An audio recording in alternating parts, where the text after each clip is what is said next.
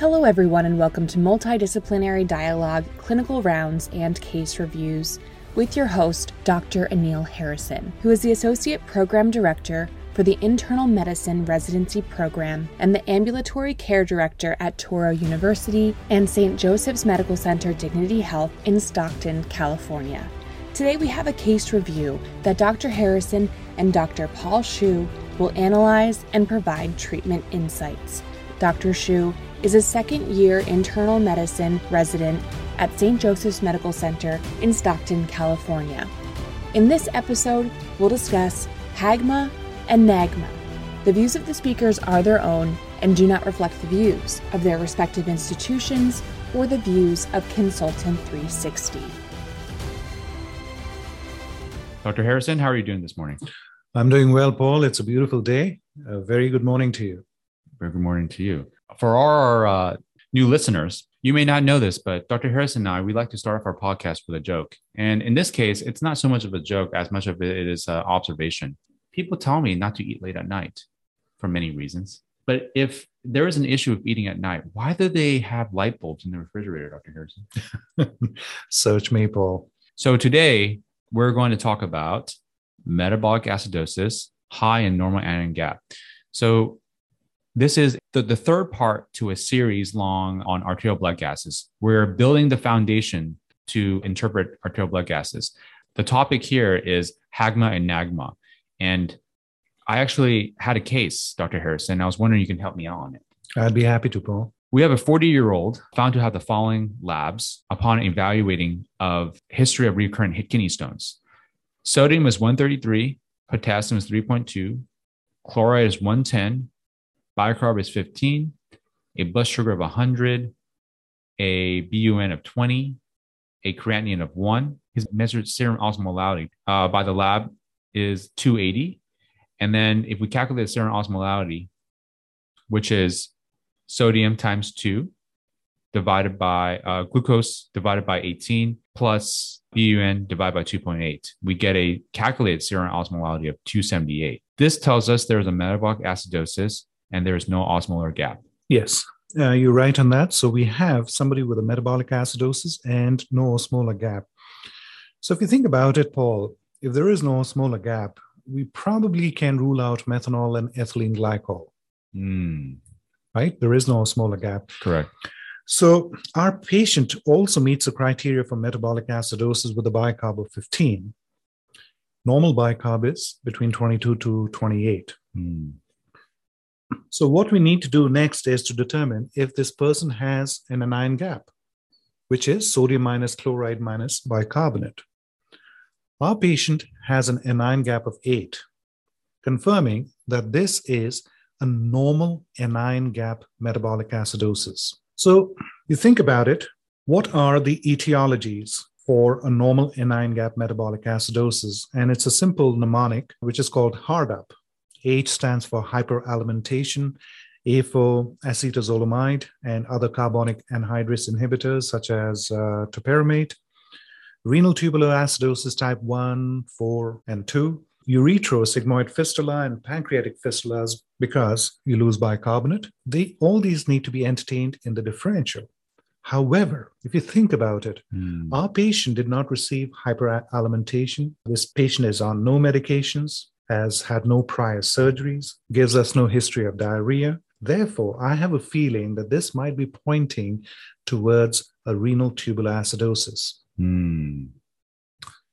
So then if you notice, at least with our patients' labs, though the bicarb is low, the chloride is high. I believe another term for this would be hypokalemic metabolic acidosis. You're correct, Paul. Yes. So what is the pathophysiology for what actually happens with a normal anion gap metabolic acidosis is there is acidosis or retention of hydrogen ions, or there could be a loss of bicarbonate, which is alkali. And while losing the bicarbonate, there is retention of chloride. Acid in the blood in the form of hydrogen ions is excreted in the kidneys. As with an acid load, there is an increased production of ammonia by the nephrons, which combine with the hydrogen ions to form NH4. It is this NH4 which binds with chloride and is then excreted. Because ammonia in the urine is difficult to measure, its surrogate, which is chloride, is therefore measured instead. The urine anion gap, which is urinary sodium plus urinary potassium minus urinary chloride, is usually 0 or has a slightly negative number. Remember, instead of measuring ammonia, we are going to measure its surrogate, which is urinary chloride. If the urine anion gap, which is urine sodium plus potassium minus chloride, if it has a negative value, you think of a gut problem. This serendipitous that the gut just fits into negative. Kind of. Very easy to remember. Thank you, Dr. Harrison. Absolutely. But another reason for a negative urinary anion gap could be a proximal renal tubular acidosis, which is a type 2. Now, what happens if the urine anion gap is positive? This points to the kidneys, especially it's either a distal type 1 or a type 4 renal tubular acidosis. If you remember, with proximal type 2 and distal type 1 renal tubular acidosis, the serum potassium is low. But with a type 4 renal tubular acidosis, because of aldosterone deficiency or resistance, the serum potassium is elevated. Paul, if you agree, in another presentation, we could discuss renal tubular acidosis and we can go into the details of the various abnormalities that are seen with the different types of RTAs. It's funny. We had a morning report just today, and we were talking about, we had a really good case on renal tubular acidosis, or a discussion rather on renal tubular acidosis. And for the audience tuning in who weren't fortunate enough to join us on morning report here, why do we have renal tubular acidosis 1, 2, and 4? What happened to 3? I feel like renal tubular acidosis 3 is like Pluto. It's been kicked off.